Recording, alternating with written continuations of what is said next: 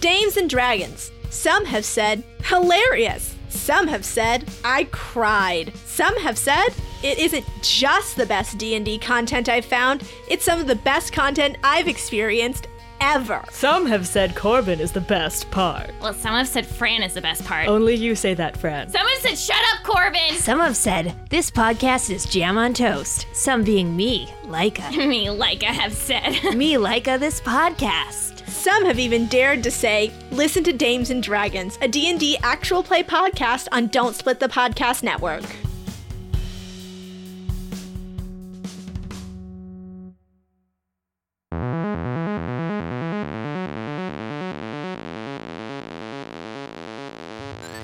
Welcome to episode 6 of Beholder, a monthly podcast that shines a spotlight on women in the world of tabletop RPGs. I'm your host, Lisa Chen, and this month we continue with more tales from the women who make Dungeons & Dragons. Wizards of the Coast, Shelly Mazzanoble, Kate Irwin, and Liz Shu tell us all about how the game and team who make it have evolved over their combined decades of experience. After we chat with these women wizards, we'll hear from Ginny Loveday, a Dungeons & Dragons guild adept who wears many other hats, about what being a leader in the Adventurers League and the D&D communities has meant to her.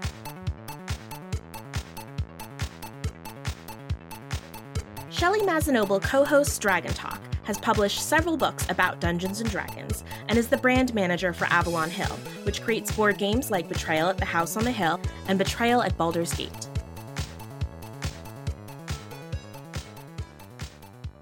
All right, so the interviewer becomes the interviewee. Welcome to my podcast, Shelly.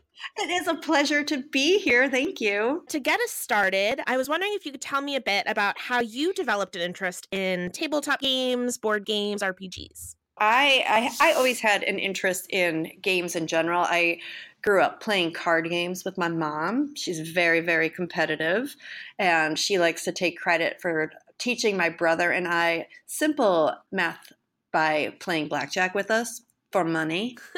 And like we would always have to, I am really good at adding things up to 21 because of that. She and also like how to count out coins really quickly because she was always like, pay it up, you lost. But yeah, so we love card games in my family. My brother and I played a lot of board games together. But it wasn't until I came to Wizards of the Coast that I developed an interest in RPGs. Never played an RPG before coming to Wizards, but I've been at Wizards a really long time. I was going to say, I did some light internet stalking. Uh-oh. Oh, no. and saw that you've been at Wizards of the Coast almost since right after graduating school. You've been there for 20 years. It'll be 20 next year. That is really cool. So right now you are the brand manager for Avalon Hill. Has that always been your role, or have you? No. Okay. See, in 20 years, I've had so many different roles here. It actually feels like I've been at different companies, which I think is why I'm always surprised. It's 20 years, and we even moved buildings in the middle of my 20 years. So I really do feel like I've been at several different companies. Just the same people are always with. In the same plant. I've had like one of these plants since I started at Wizards. That my plant is also almost 20 years old. But I started as the promotions coordinator for Magic. Mm-hmm. And I had zero idea of what Magic was. It was still relatively new. I went and I didn't even think I knew how to look things up on the internet 20 years ago. But I went to the Wizards of the Coast Game Center. We used to have this like a giant arcade in Seattle's University District. And a friend of mine and I did a little recon mission because I knew I was coming in for my interview, and I just wanted to see like, what is this game all about? And that was the first time I saw Magic being played, which to me was just totally bizarre. Like a card game, but it was so much deeper than just like, blackjack or gin rummy. It's like these cards where, you're taking on the role of these fantasy creatures, and these cards are attacking one another. And it was mesmerizing, but also incredibly intimidating. Mm-hmm. So I at least had some basis when I came in for my interview. And fortunately, I got the job here. And it took it took me a long time to figure out magic. I was never good at it, ever. I could barely teach it, and I still feel bad because there's probably, I don't know, hundreds of kids that went to Gen Con in 1999 that were taught incorrectly. Probably. Sorry, guys. Hope they figured it out eventually. But from there, from working on Magic, I eventually moved on to other brands like the MLB Showdown. We did a whole line of these Showdown sports games. NFL and NBA followed. Neopets, Star Wars, Duel Masters. When we released Duel Masters in the US, and then I was on the Duel Masters team for Japan for a short bit. Eventually, I was moved over to work on our publishing department, which is the novels that we did for Dungeons & Dragons. And that was my first real brush with D&D. And I was a little nervous because I was on the team with, the same people that were the TRPG. And I was like, I'm not really sure about those people. And I'm not really sure what they do. And I'm pretty sure they wear costumes and they hit each other with swords. That's what D&D is to me. And then they eventually made me play D&D for the first time. And there was a group of new people, of new players, and a very, very experienced dungeon master who was very, very passionate about D&D. And he helped me create my very first character.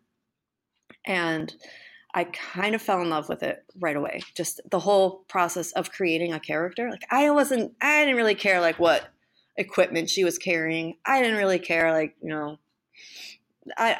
just the crunchy bits, but I was really excited when we started statting up her charisma and her dexterity, and I was starting to she was starting to feel like a person to me.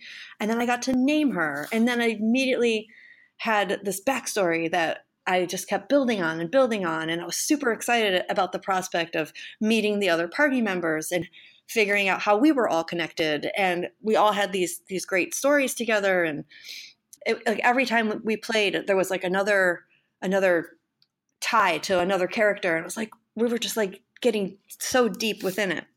And this was 3.5, so there was a lot to learn. It wasn't. It still holds a special place in my heart because it was the edition that I learned to play on. But looking at 5th edition, I'm I kind of wish I learned on 5th edition because I think I would have caught on to things a lot quicker. But my first character was Astrid, and she was an elf sorceress. And the dungeon master handed me this little miniature, and she was wearing these pink robes, and she had this flowing blonde hair. And I was like, this is it. This is my game. These are my people.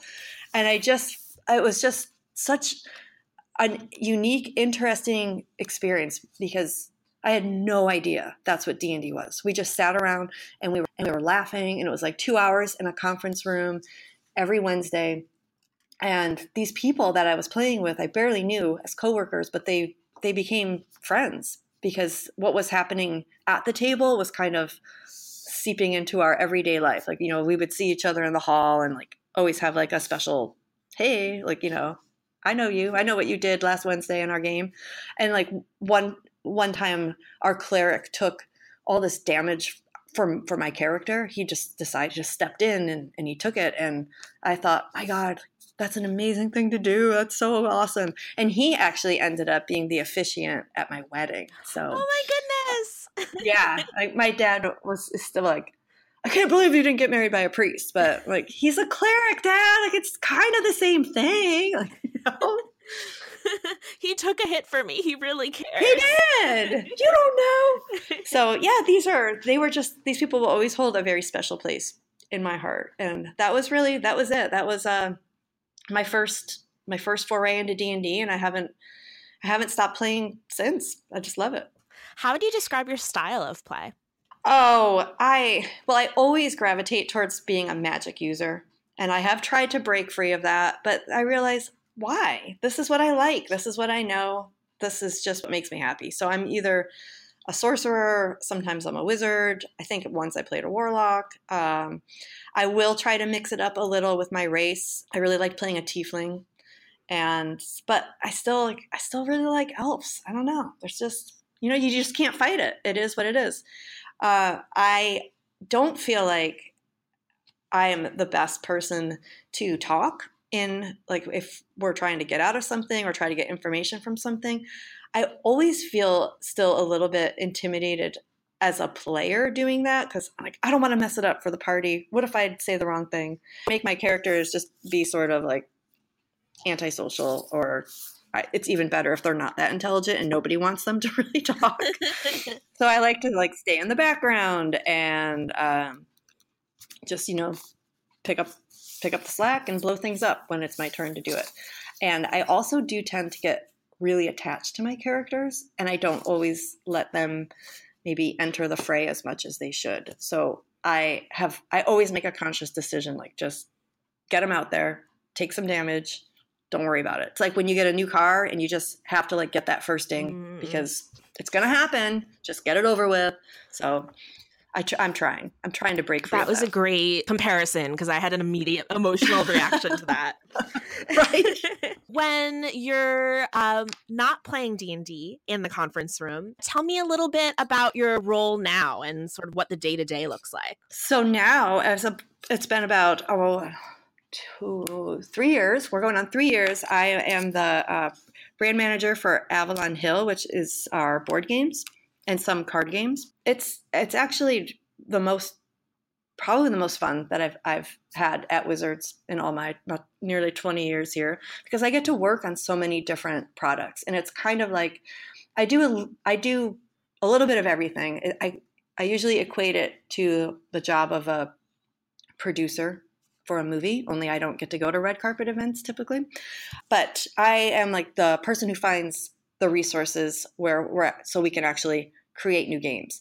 And I actually have to get these, like, you look at the Avalon Hill portfolio, or you look at like what's happening in board games now, and you think, you know what, I think this would be a great experience for a gamer. Let's make this type of game. And then I will have to go through a song and dance, right, to get this game approved by everybody who needs to approve the game. And then I have to find the resources, the game designers, the art directors, oftentimes the illustrators for the interior art. I work really closely with our packaging team and our sales team to make sure that, what type of box is this going to work best with? Does it need to have I spend a lot of time thinking about are people going to hang this game up, or are they going to stack it up on the shelf? And what's that going to look like in terms of our design? It's just, I'm fascinated by this stuff now. And then it's, when I have to help shepherd the games through their very, very initial early design draft all the way to the very end when it goes off to the printer. So a lot of that is in the play testing that happens in between that. And then, just working really closely with our product engineers on making sure that we're creating a quality game that people, are feeling like they're going to get a good value out of, and oftentimes upsetting the finance department because I want to make games that people can afford to play, but I also want to make really good quality games because I think that's been a hallmark of what Avalon Hill has stood for since the 1950s. So it's great fun because I get to work with people who are extremely passionate about the games that we're making. I don't have an official team. Like, there's not a game designer who is assigned to work on Avalon Hill. But when we know, like a game like Axis and Allies and Zombies, we know we want to make this game. I worked with a designer, Scott Van Essen, who has worked on Duel Masters and Transformers and Kaijudo and Magic, but he's a huge Axis and Allies fan. And it's just been a dream for him to work on an Axis and Allies game. So every day, I would have conversations with him about Axis and Allies and Zombies, and he was just so enthusiastic. He was so passionate, and he was just so energized that last 8 months, it was just what propelled me to want to get to work every day. I'm like, what is Scott going to do today? What is he going to come up with today? And then we also just completed Betrayal Legacy, and I got to work for a year and a half with Rob Davio, who is one crazy genius. That man is like, he'll just blow your mind every time you talk to him.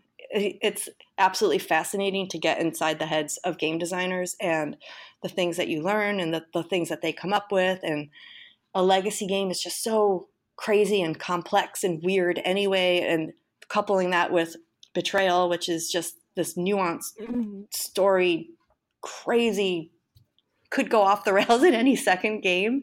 And I mean, that was no small feat, but I have had a really wonderful past 18 months thanks to both of those guys, because they have produced 2 exceptional board games that I think fans are going to love. I cannot wait for this fall. Wow, that all sounds so much more involved than just like your title makes it sound.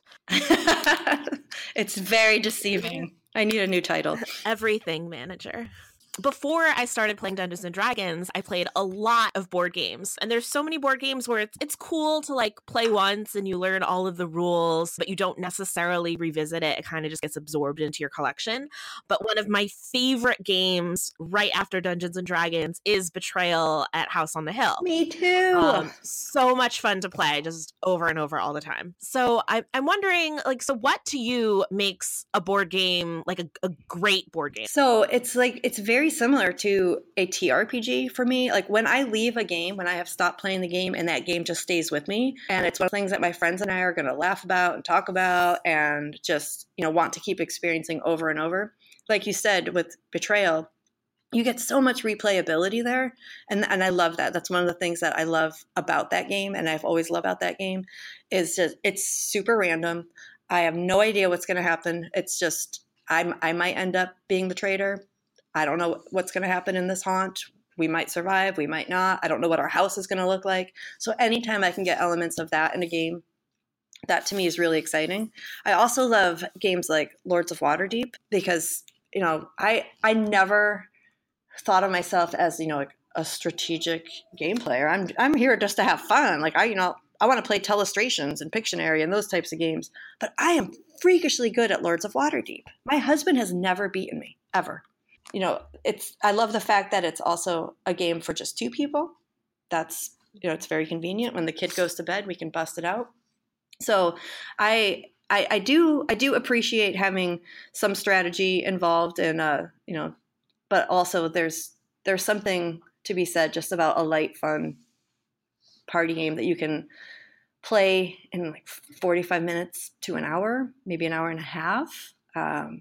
Something that's easy to teach your non-gamer friends, something that has, kind of that appeal. And and the replayability is also a big one for me. I also love for games like Betrayal, and I feel like a lot of board games have it, where there's really, really kooky characters that you get to be. 'Cause I play Betrayal like almost like D&D. Yeah, you role play the character. Yep, I love that too. And the story, I like, anything that can immerse me in a story is, I love that too, because that just immediately takes you there.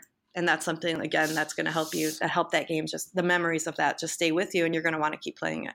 Have you played Betrayal at Baldur's Gate? I own Betrayal at Baldur's Gate, but I haven't had a chance to play it. It's actually like right next to my front door, so I always see it and to remind myself I want to play it.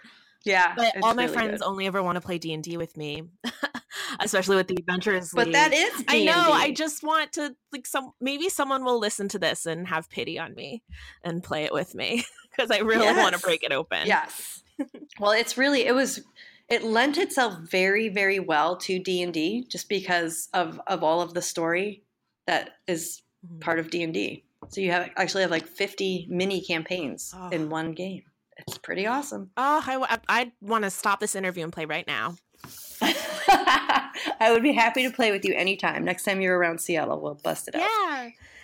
So moving on to some of the other things you do over at Wizards of the Coast, tell me about Dragon Talk, how that got started, and how you got involved. Dragon Talk has had so many iterations. Even before I think it had the name Dragon Talk, there was always this podcast, and it was kind of this underground thing. I think Bart Carroll was the one that started it. And we used to go into a very loud conference room, and there was probably like the sound of doors slamming in the background, or toilets flushing, or microwaves beeping, and we were just like, we don't know what we're doing, but we're just talking about D&D. I know like Mike Merles was really involved with it. I think Jeremy was on it a lot. And it just kind of grew from there. But it was always this like kind of grassroots type of thing that, we're doing, we want to do, and fans are actually responding well to it. They don't seem to mind the fact that it's maybe not as polished as it could be, but they didn't care. And then I would jump on there once in a while, join Trevor. Trevor Kidd was one of the hosts, and I think Bart was also one of the hosts for a while.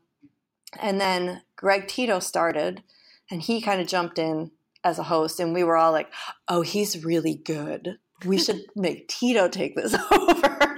And he wanted to, thankfully. So he ended up taking on more of the hosting, and then actually like knowing how to, produce things more. We actually started hiring freelancers to come in and produce it and make it actually sound better. And then eventually, due to a lot of Greg's hard work and perseverance, we actually ended up with a studio in which we can actually record things. And now there's, 2 or 3 people that actually help us engineer the thing. And Greg's really, he's really the mastermind behind it. He has taken point on, like 90% of the guests are people that he finds and books. He's come up with all the segments, like the lore you should know and the sage advice segment, which are really popular. And so he deserves all the credit for that. But somehow, like, Trevor kind of stopped hosting and Bart kind of stopped hosting, and I just kept showing up. So, and Greg and we're good friends in real life. So like we actually do just enjoy talking to each other. And I think that definitely helps with when we're talking to guests. And I'm really interested in the people that we talk to. I just love learning about all the different ways that D&D has touched people and all the different ways that people are using D&D in their everyday lives, like, or talking to therapists and teachers and librarians who are using it. I just love it. I just like hearing about it. So I think it's a great way to bring attention to all of these wonderful people that are part of our community. Have you had a favorite guest or? You, of course. I promise I wasn't digging. Okay, let me rephrase. You mean besides you? Yeah, besides me. Is there a favorite? Are there a few favorite things that you've learned from Dragon Talk guests? So I am just always fascinated about hearing how therapists use D&D. And we recently had Dr. Megan Connolly on, and she was talking about using D&D to help girls gain empowerment and help them, feel more confident in their everyday lives. She runs an all-girl group, and just hearing how that has actually positively affected these young women is it just makes my heart sing. I love hearing that. And I loved hearing about how, like, Dr. B, when he talks about using D&D to help children with autism or to help, kids with social development struggles, and how D&D really helps these kids come alive. And it just gives them something to hold on to. It gives them something to relate to. It helps, foster the sense of friendship and belonging. And it's hard for, people outside of the community to imagine that a game can have such an amazing and powerful impact on people.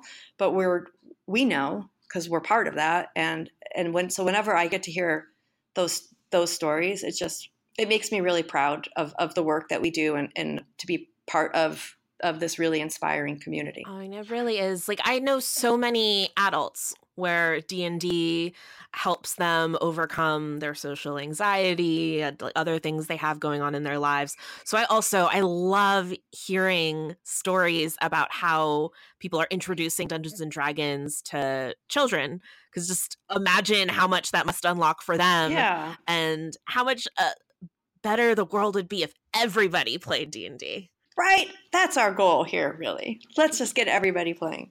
But it's incredible. I have a good friend, her son is 7 years old, and she actually asked me how she can get him to play Dungeons and Dragons. She was like, I really want him to play it. And I always laugh and I joke with Tito all the time. I'm like, your mother would never have said that. Or like a lot of mothers 30 years ago were not actively seeking out ways to get their children to play Dungeons and Dragons.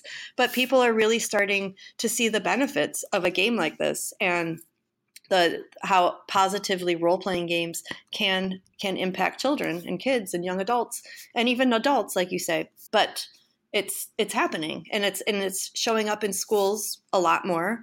And what I also think is really speaks a lot to the power of the brand is, we're in such a digital age, and it's, lots of people are just attached to their tablets and attached to their phones. And even my son, like, he loves watching YouTube videos.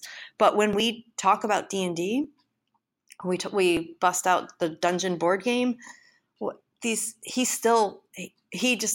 different. It's just like he never says no to it. He just comes alive. There's just something about taking on the role of this heroic adventurer, of participating in this story, of seeing these monsters come to life, that still just continues to spark imagination. And we're still seeing that, thankfully, with 7, 8, 9-year-old kids.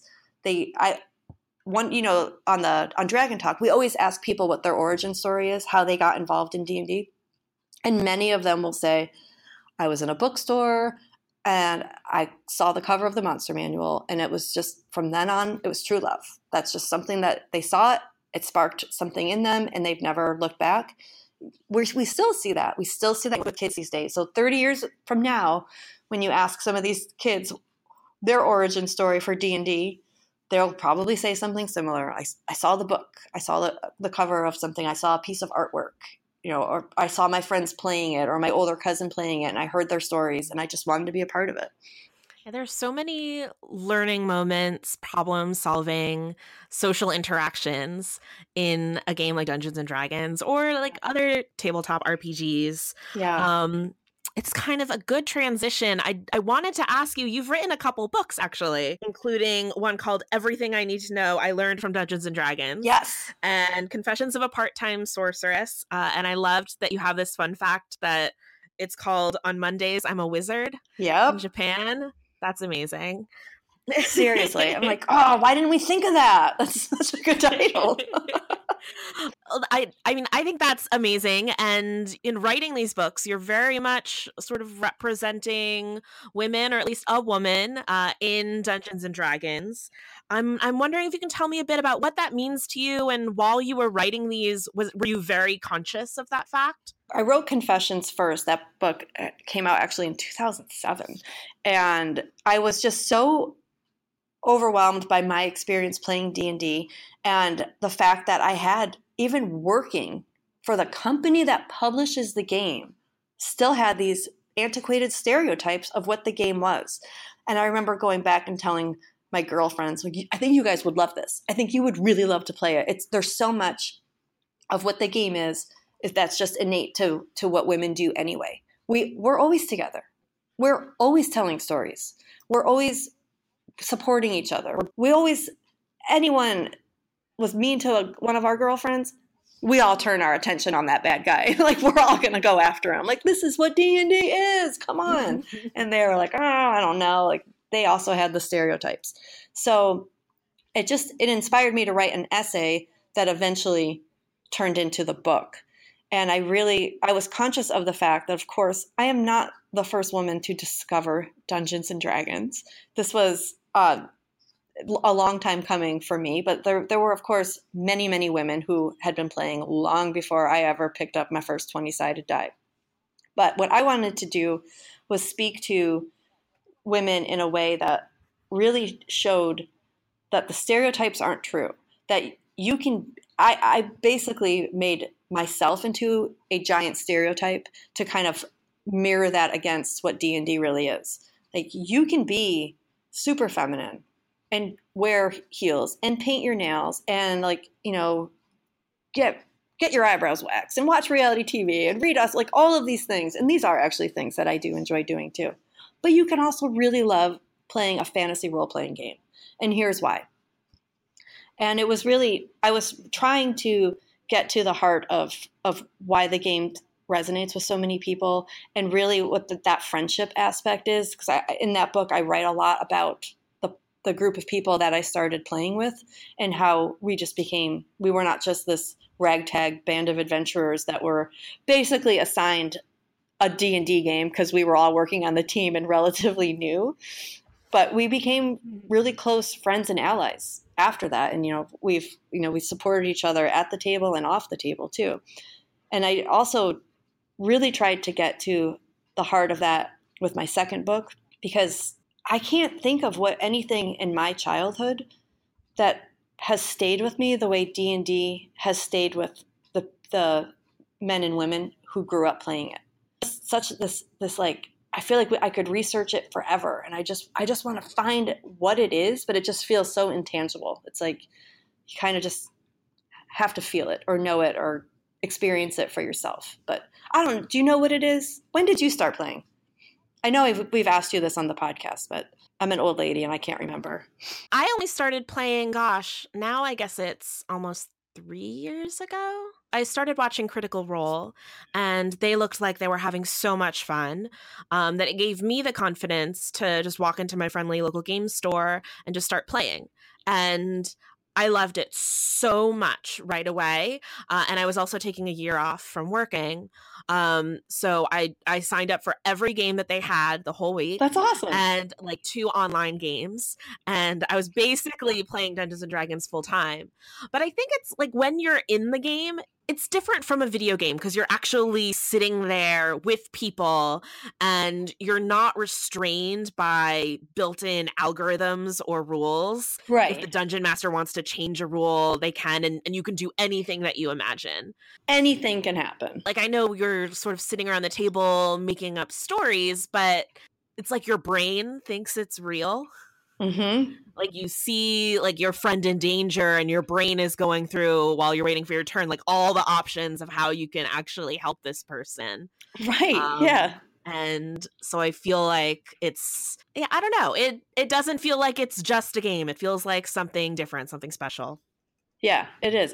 There's a lot of emotions that get pulled into it. And that's really powerful for a kid, to experience that, which maybe lends itself to why they have such a strong connection to the game later, whether or not they're still playing it. I've never talked to somebody who played D&D as a child that doesn't immediately go back to that place when I tell them like, oh yeah, I work on Dungeons and Dragons. They're like, D&D, you can just see it. You can see it in their eyes. They're back there. They're in somebody's basement. They're making up rules. They're their first character once again. They're with that same group of friends. And it's just something that's always fascinated me about it, because there's not that many things I can think of that give people such a strong visceral connection. Maybe that's my next book. Maybe I'll just keep researching it. Ooh, yeah. I'd love to read that. Somebody should. If people want to find you on the interwebs, see what you're up to, how can they do that? You can find me on Twitter. I'm at Shelly Moo. You can find me on Facebook. I have a page for my writing and also just random things that I will post up there, like things I stole off of Greg Tito's desk, or stories about my child and things like that. So that's the Shelly Mazzanoble Writer Facebook page. Go there. Or you can read my blog, shellymazzanoble.com.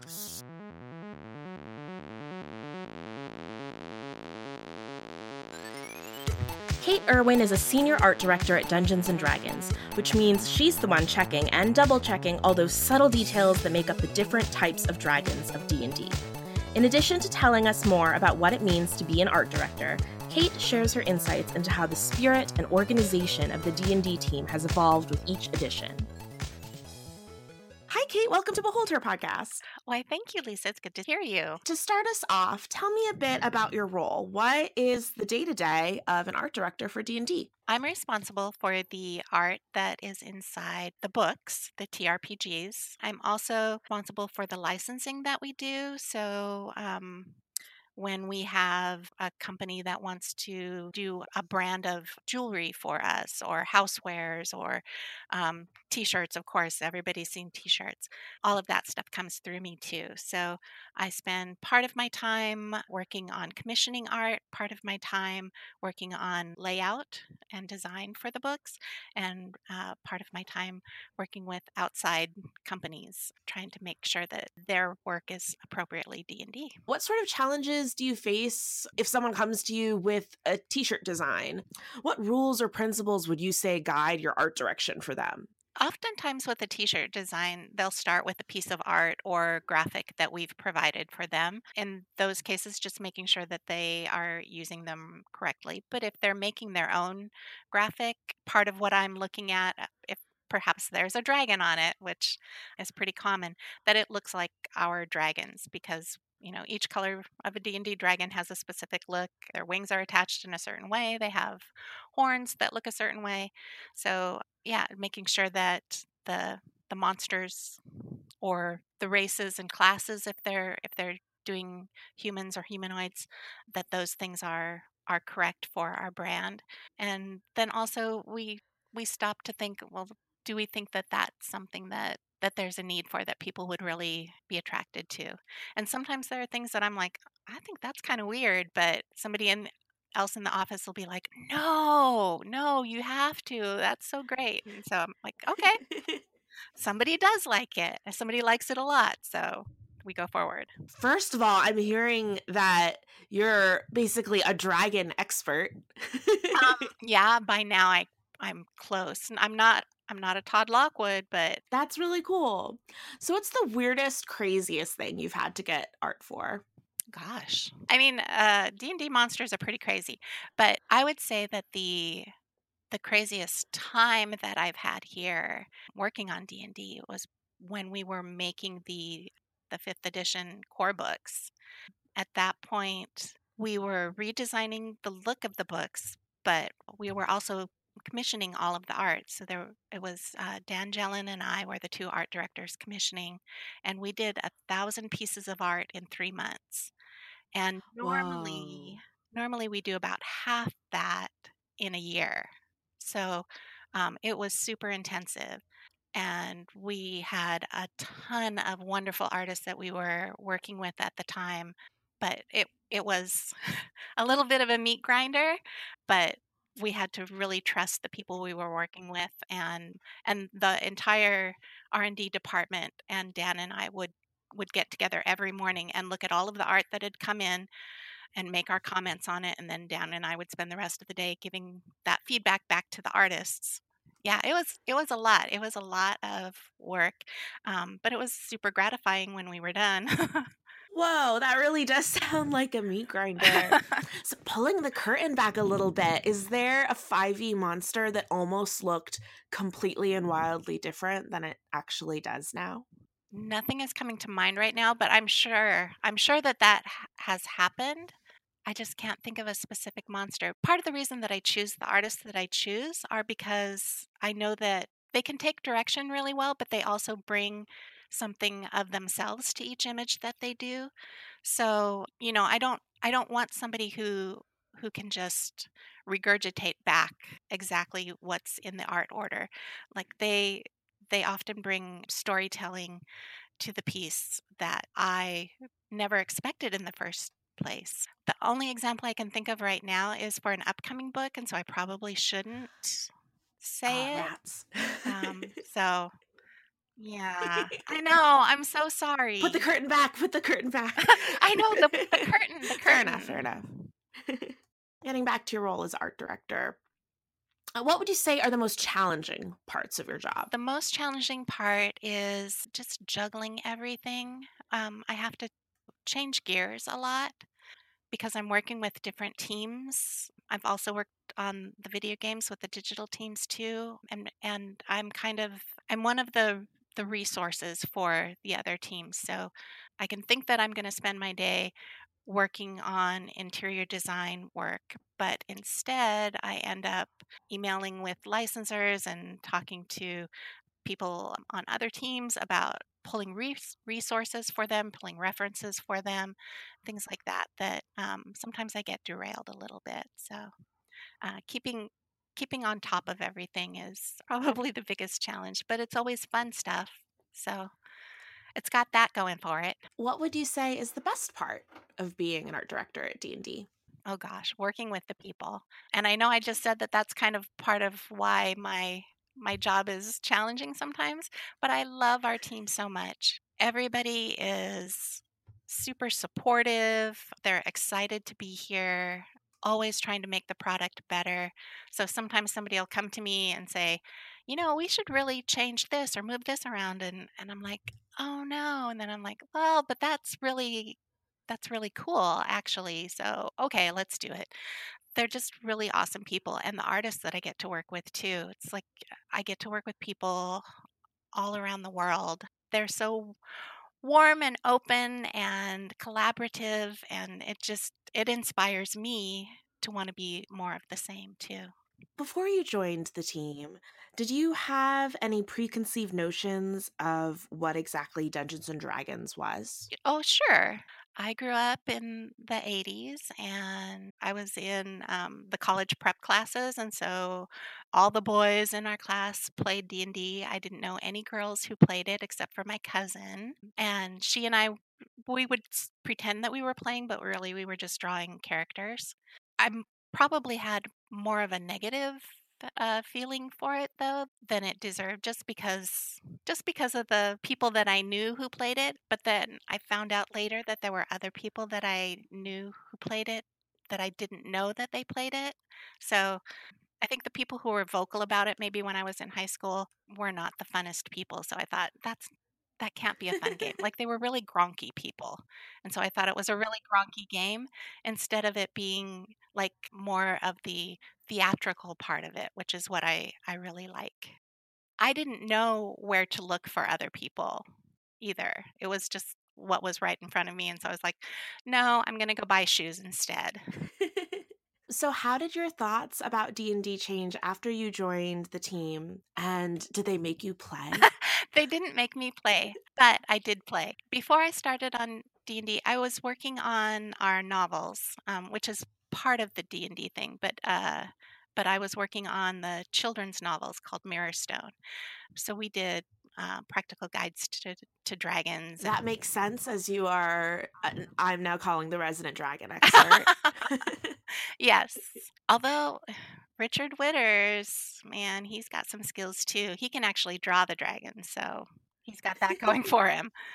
So I worked in the children's books, and some of my friends were playing D&D, and it was an all-girl group, and they were all kind of new to the game too. So somebody had to step out, and they asked me if I wanted to join, and I was like, yes, of course, I'd love to.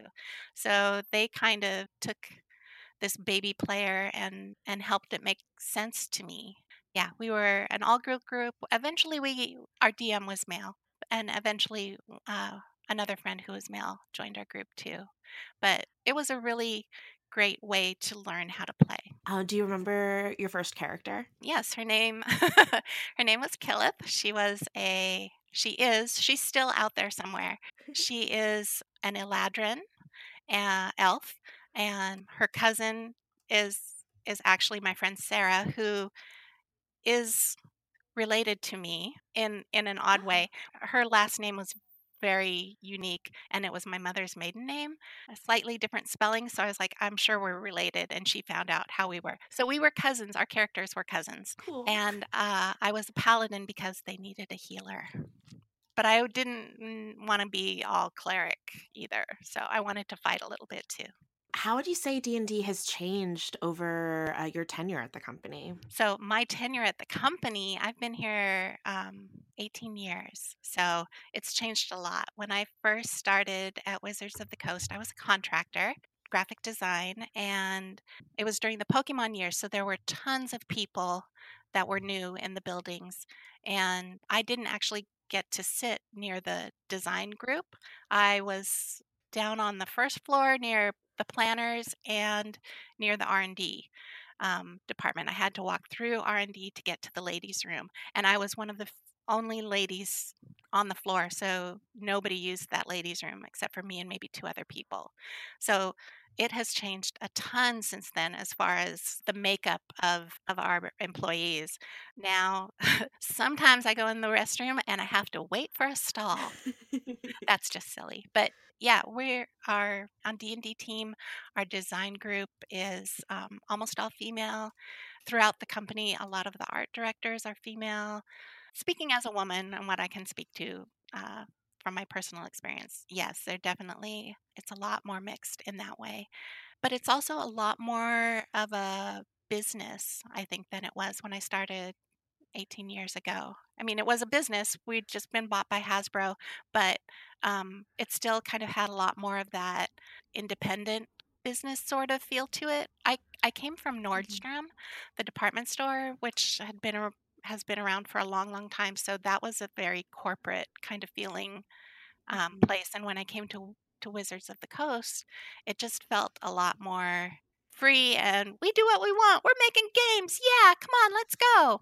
And now it's a lot more corporate. But the fun thing is, when we started fifth edition, the D&D team kind of broke off a little bit from the rest of the company. We're still obviously the same company, but we, instead of being compartmentalized with different departments, we are the D&D department. So we have our R&D, our brand marketing people, our art people. Everybody is all on the D&D team. And so we can collaborate more, and it again has more of that, yeah, let's put out a game, we can do it, let's do it, kind of feel to it. So that's exciting because we have the umbrella of the company around us, but then we also have that kind of can-do attitude within our department. Ooh, as just a fan, that's really fascinating to hear, especially, I mean, I joined at fifth edition, so I don't have past editions to compare it to. But I do hear a lot about how fifth has really blossomed and brought in so many new people. And I wonder if like that zeitgeist carries from the attitude of the team. I think that that's really likely. I felt like in the past, because we were separate departments and there were so many more of us, we're also a much smaller team now. So there aren't as many ways to miscommunicate, I guess.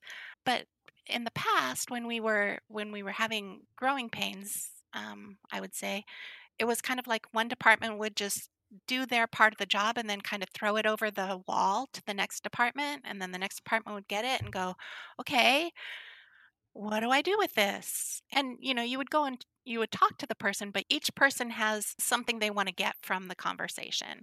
And now that we're all in one department, yeah, we each want to get something from the conversation, but it's most likely kind of the same thing, instead of being what your VP wants or what your manager wants. It's like, well, we all have the same manager, so we should all have the same goals, right? A lot more cohesive. Mm-hmm.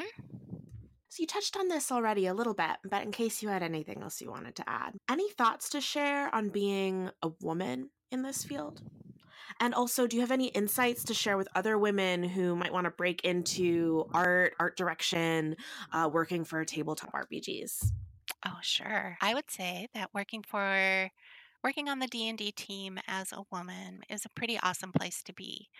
Everybody on the team is really collaborative, and sometimes we disagree with each other, but there is definitely a high level of respect for every person on the team. One of our people used to say we're all in single points of failure, meaning that if something happens to one of us, a part of the machine stops working because there isn't a depth of resources to back up that individual person. And so we all know that we're all key and super important to the project. And we know that about ourselves, so we feel good about ourselves, but we also know that about every other person on the team, so we feel really good about them and how they contribute to making everything successful. So it's great being on the team, and the things that you might expect in a gaming company to come at you being a woman, it's not happening here. I think there's an idea out there that there aren't a lot of women artists, and I think that that's false. I think you have to find the women artists that are appropriate for the work that you do, but I feel like they're out there. I think though that idea that there aren't women artists sometimes cause women who want to be artists to say, oh, I'll do this instead, or kind of lose faith that they can do it. And so I would really encourage them to keep at it, to work hard, to be professional, to seek out information. School is great. Maybe it's not right for everybody, but there are other resources to gain information. I love the internet age because even though there's a lot of misinformation out there, there are some really wonderful groups, Drawn and Drafted. They have a section called Dear Art Director that you can ask questions to art directors about getting into the business, but there are also tons of questions that have already been asked. So you can find answers to probably some of the questions that you may feel are holding you back. But overall, I would just say go for it. There's work out there. You just have to put yourself in the right position to get it. So to be an art director, you usually either have to have a background in graphic design or art, one of those two. So build up your skills, do the things that you enjoy doing. Don't try to force yourself into a different aesthetic than what you really would want to be, because it would be really awful to work that hard and then get a job that is not the job that you want. I guess just stay true to yourself, and as long as that is what you really want to do, I think that you can find a niche for yourself.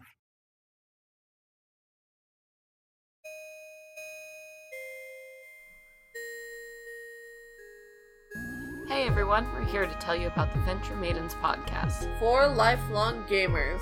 For longtime friends. Doing a real play 5th edition Dungeons & Dragons podcast. Including such themes as Awkward NPC romance. Darts to the butt. Chopping things with axes. Find us on iTunes, Spreaker, Twitter, Facebook, or Twitch. New episodes every other Sunday. Or every other Wednesday on Twitch. Check out our website, www.theventuremaidens.com. And start the quest today. Until then, venture away.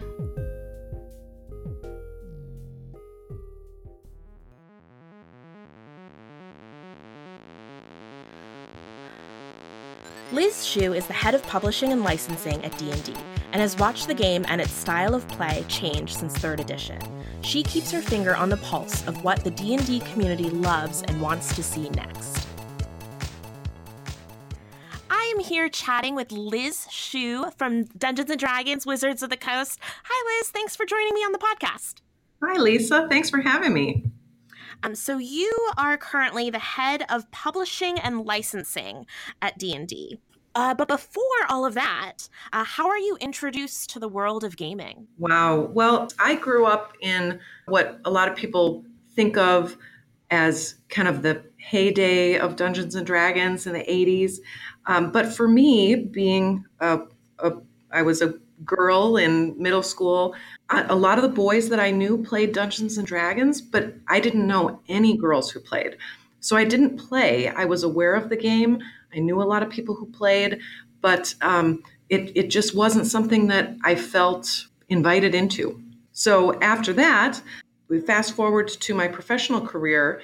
I worked for a marketing consultant who had a background in sci-fi and fantasy art, and we ended up working for Wizards of the Coast in a consulting capacity. This was in 1995, so Wizards was a very new company focused on Magic the Gathering. And through that consulting, I ended up joining the company in August of 1995. So my tenure with Wizards has been long and really enjoyable. And that's when I started playing Magic. And I really didn't play Dungeons and Dragons until after Wizards acquired TSR. I started playing D&D in the 3rd edition era in 2000 and have played ever since. When they acquired the game and your impressions from when you were younger, what did D&D mean to you then? What were your impressions of it? And then tell me about how that changed when they first got you playing. Well, I think it was kind of a mysterious thing to me since I had never played. I knew that it was a fantasy game, and that was really kind of all that I knew. I had not been directly exposed to the world of role-playing games before. So the first time I played, it really was kind of this revelation, like, wow, you can actually do anything in this game. You can create a cool character, you can be whoever you want to be, and you can do all these fun and exciting things. And it really was a light bulb moment because I realized how powerful this game is, especially for young people who may not actually have the ability to travel the world and, go off and do exciting things because, they're kids.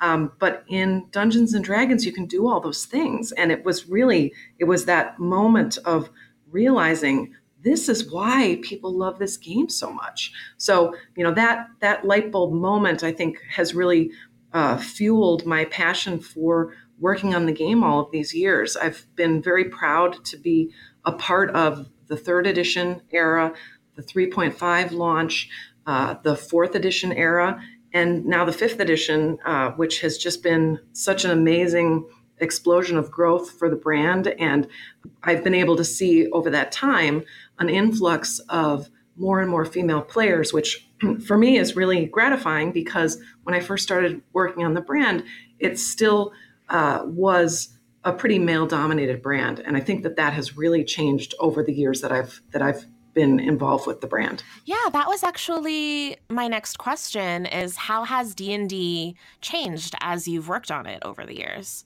I tend to think of it more in terms of style of play. A lot of people like to focus on the rules and talk about how the rules have changed. But for me, I think it's more evident when you look at styles of play.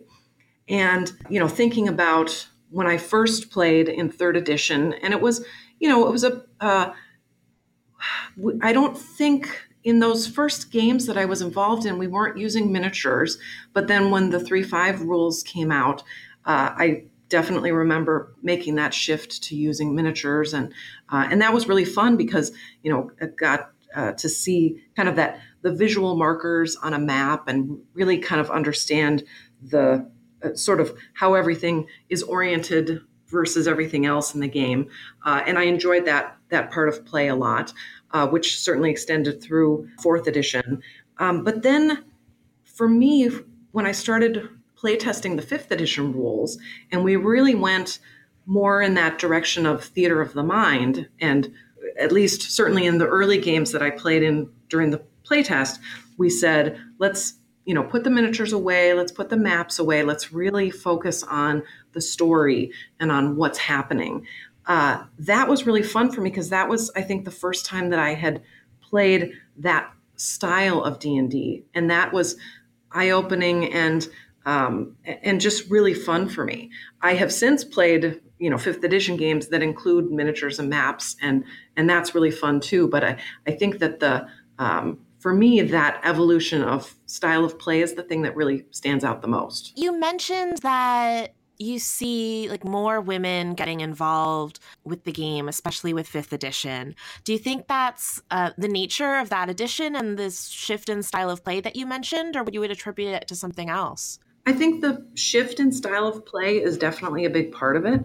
I think that trend in streamed gaming is also a big part of it because we have, if you look at the streamed D&D games that are on Twitch and YouTube and elsewhere, you see a great diversity in the players. And I think that that's something that has really encouraged a lot of women to get involved in the hobby because they see people who look just like them playing D&D. And I think it really helps dispel that notion that, this is a game for boys.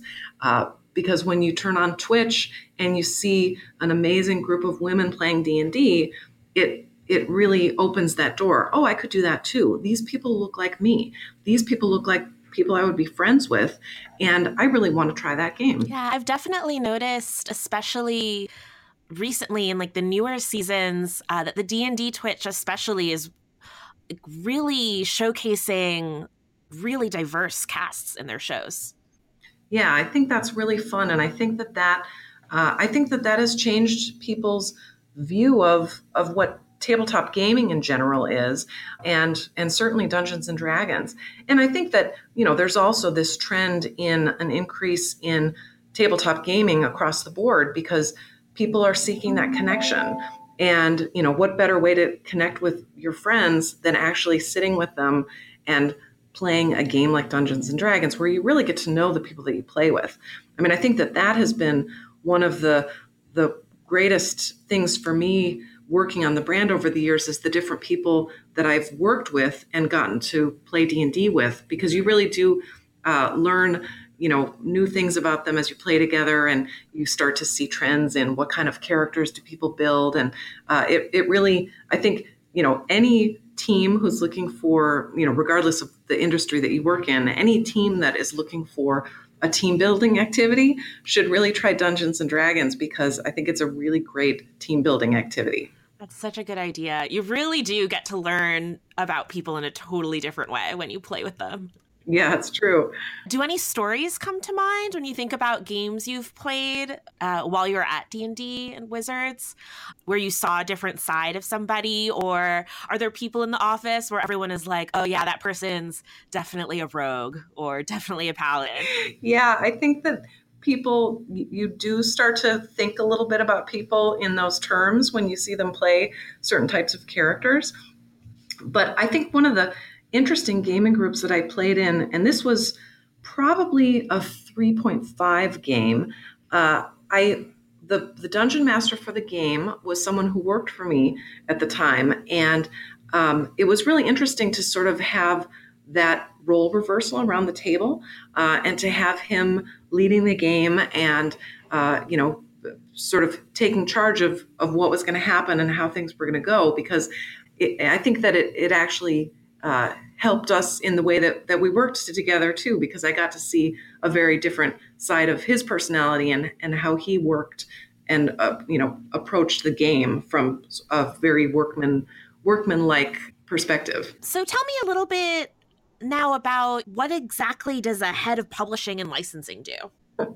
Well, I manage a lot of the business aspects of the brand. So it's a great role because I get to be involved at the very front end when we're talking about products that we would like to make. And then I also get to be involved at the back end when I'm really analyzing how those products are doing in the marketplace. And are they behaving the way we thought they would? Are they delivering on the consumer wants and needs that we were trying to meet with the products? So the division of publishing and licensing in my role is it something that we are creating and we are manufacturing and we are selling into different channels of distribution? That's our published product.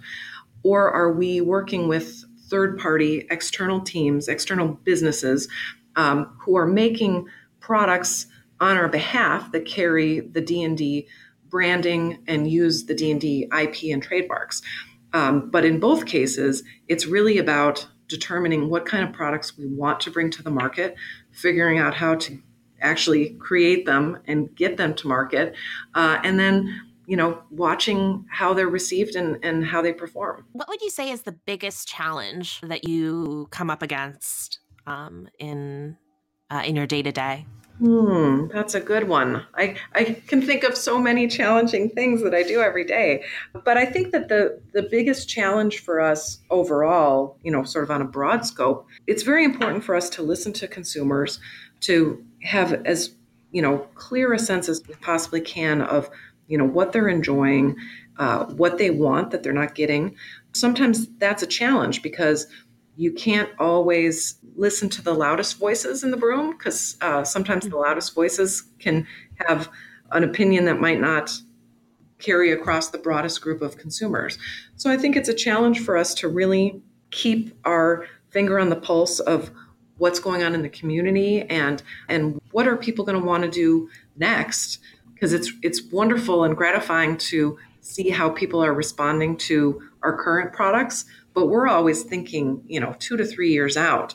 And so we have to kind of be projecting into the future based on what we know and see today. And I think that can be challenging, but it's also a lot of fun and it can be really exciting. What is the weirdest or craziest idea you guys have thrown out there, whether it came to fruition or not? Well, I think one of the craziest things that I took part in, and I want to say this happened in 2003, we decided to launch a setting search where we invited our fans to write one-page setting proposals for a new D&D setting. And we ended up getting over 11,000 submissions. Wow. And to try to give you a visual of what 11,000 one-pagers looks like, we actually had we stacked them all up because we had to print them out because we had a committee assigned to reading them. And so we printed them out, and the stack was, like almost shoulder height for me. I mean, it was a lot of submissions. And so that was crazy from the standpoint of we didn't really know how it would be received. And we had such a phenomenal response. I think it really was above and beyond what we could have imagined. And then it was really wonderful because out of that setting search project came the Eberron campaign setting for Dungeons and Dragons. And so that was really I think a fascinating thing for me to read through the submissions and just get a sense of, what do people think, what do people want to see in D&D and what are they, what are they most interested in? It was very educational. And then I think more recently, the playtesting that we did for the 5th edition rule set was crazy in its size and its scope because we really did listen to over 100,000 players who gave us their opinions, and it was, we were very committed to listening to what the player base had to say and integrating as much of it into the development process as we were able. And I think that it really paid off because when we launched the product, we had a lot of people who already were in love with it because they had been a part of that playtest. And I don't think anything had ever been done at that scale before in terms of that broad a public playtest for a new rule set for a game as well known as Dungeons and Dragons. That's really cool. So, I mean, for people who are listening to this interview who presumably love Dungeons and Dragons, you're probably one of the people on the team listening most intently to everybody's voices. Yeah, it's something that I think we do very much. We try to do as a team. We do a lot of passing around of, hey, did you see this? Wow, check out this, this tweet, or wow, look at the comments that we got on this post on Facebook, or check out this video of this cool thing that, someone somewhere is doing. Everybody has their eyes and ears open, and we try to share the things that stand out the most to us. So it very much is a group effort. I also wanted to ask you about your experience as a woman doing this as a career and working in the game industry. So, it's interesting because the gaming culture, is often thought of as very male dominated. Although I've been lucky to have some really amazing female bosses at Wizards of the Coast over the years. And I've got so many great female colleagues on the D&D team. My day-to-day experience, I don't get that sense of, it's so male dominated, because I think we've tried hard to have gender diversity on the team. And I think that everyone on the team really respects each other and listens to each other. And maybe that's partly a function of the style of game that Dungeons and Dragons is, because it's a cooperative game. Maybe we're better at working cooperatively with one another. I don't know. It's sort of a chicken and egg, which came first, the gaming style, and that led to how we run the business, or vice versa. But I think it's really been a great experience for me career-wise to work with such an amazing team of people who really respect each other, trust each other, and we have each other's backs. As we wind down, was there anything that I didn't ask you about that you wanted to talk about? I guess I would just go back to, I think I said this earlier about Dungeons and Dragons is such an amazing way to get to know people. And that's, holds true for personal relationships, but also for work relationships.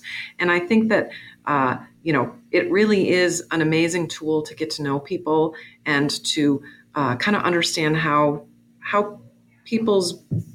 they tick, how they operate. So whether it's for personal reasons or professional reasons, if you can get someone around a D&D gaming table I think it's a really great way to deepen relationships. I love that idea.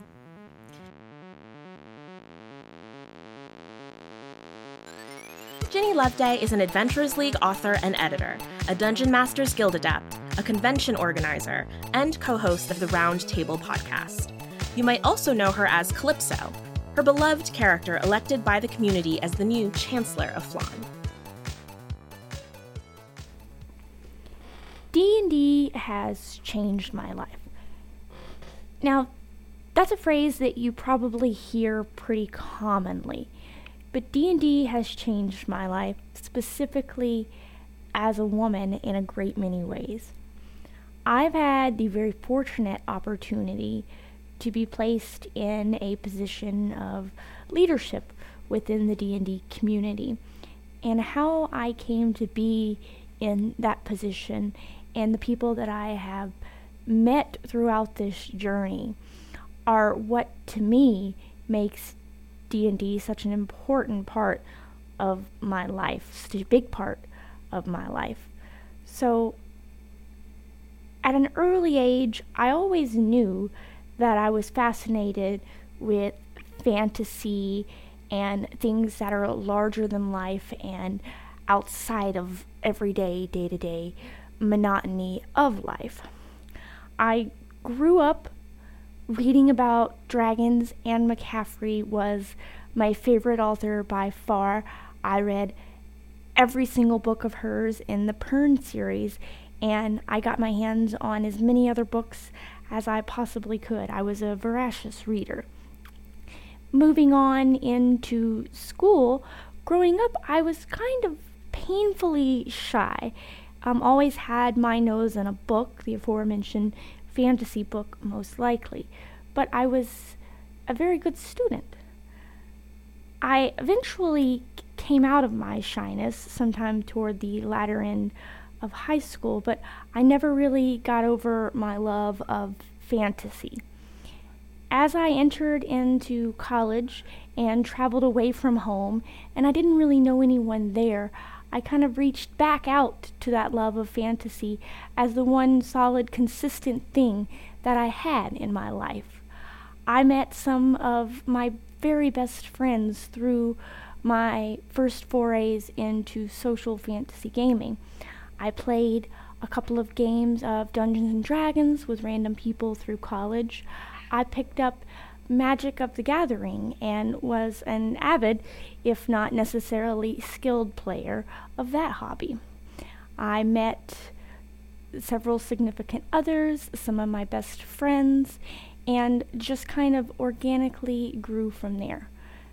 5th edition came out several years back and changed my life completely. Now that sounds like a bit of an exaggeration, but really, it's kind of what happened. I started with the D&D Next playtest, playing with my boyfriend at the time and some of our friends in the dining room of our apartment, and we were hooked on the game. I loved the high fantasy aspects of it, getting friends together, and just being able to kind of live out the stories that I had always imagined. We eventually started playing the Adventurers League in the local game store, Sci-Fi City, and I met a ton of lovely people there, became fast friends with them very quickly. Now, some people that I had already known for a while, I became closer friends with them, one of those being my good friend, Jay Anderson. Jay had always kind of been a notable figure in the Dungeons and Dragons and role-playing community around the local Knoxville area. He and I eventually realized that Knoxville was lacking a leadership structure through the volunteer program the Adventurers League had. So that put me into the coordinator program, where I recruited and made many, many great friends throughout the Southeast for various positions with that, and started to organize conventions and travel to conventions and just become kind of a fixture in the convention scene, as it were. And through that, really, without getting too much into my backstory, I kind of learned a lot about myself as a person, who I am, what I mean to people, and how I am able to have an impact on their lives. So I find that I take great joy out of organizing and putting in the labor of love that it takes to bring an event or a convention to life, just so that I can see the joy and the happiness on the faces of all of the players who come and are able to partake of the events that we have running. To have someone come up to me after a show and say that this was a highlight of their year, that this was the best thing that they've ever done, that they were so glad they came, it just brings immeasurable joy to me. And I didn't really realize how much that meant to me as a woman until we started getting into all of the Me Too and the other, internet phenomena where people were speaking up, and I realized that, I had it bad before, and I had definitely dealt with that feeling of not fitting in and not feeling like I belonged as a woman, specifically when I used to travel to Magic tournaments and stuff. It was always, oh, are you someone's girlfriend, or are you their sister, or whatever. No one took me on my own merit. Now, that's not to point fingers or blame at the Magic community, because they're growing as well. But with D&D and being thrust into such a leadership position, I found my confidence. I found my ability to shine. Sure, there were people who questioned my leadership here and there, but more often I found people were eager to seek me out for my opinion, for my thoughts, for a ruling, or just to tell me a story about how D&D changed their life even. And to me, to kind of have that realization that being a nerd and being specifically, a RPG tabletop playing nerd, and that it didn't matter to most of these people that I was a tiny, petite girl, like that they respected me, that they looked up to me, and that they were my friends, that they want to be my friends, and that we were all in this together, and that it was just D&D that brought us together. And to me, that's kind of what makes the hobby so magical to me. It's not just the magic in the game, it's not just the magic in the stories, but it's the real life magic of being able to feel like I have a place that I belong, being able to feel like I have a place where I'm respected, and a place where I will continue to make new friendships, to grow relationships, and to just build a vibrant, thriving community. And that's just the magic of D&D for me.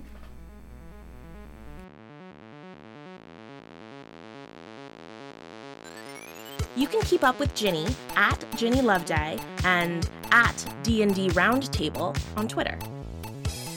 Thank you, Ginny, Liz, Kate, and Shelley, for sharing your stories on Behold Her. If you are a woman or other marginalized voice in the tabletop RPG community, I'd love to share your experiences on Behold Her as well. Visit the submission section of beholdherpodcast.com to learn how you can contribute.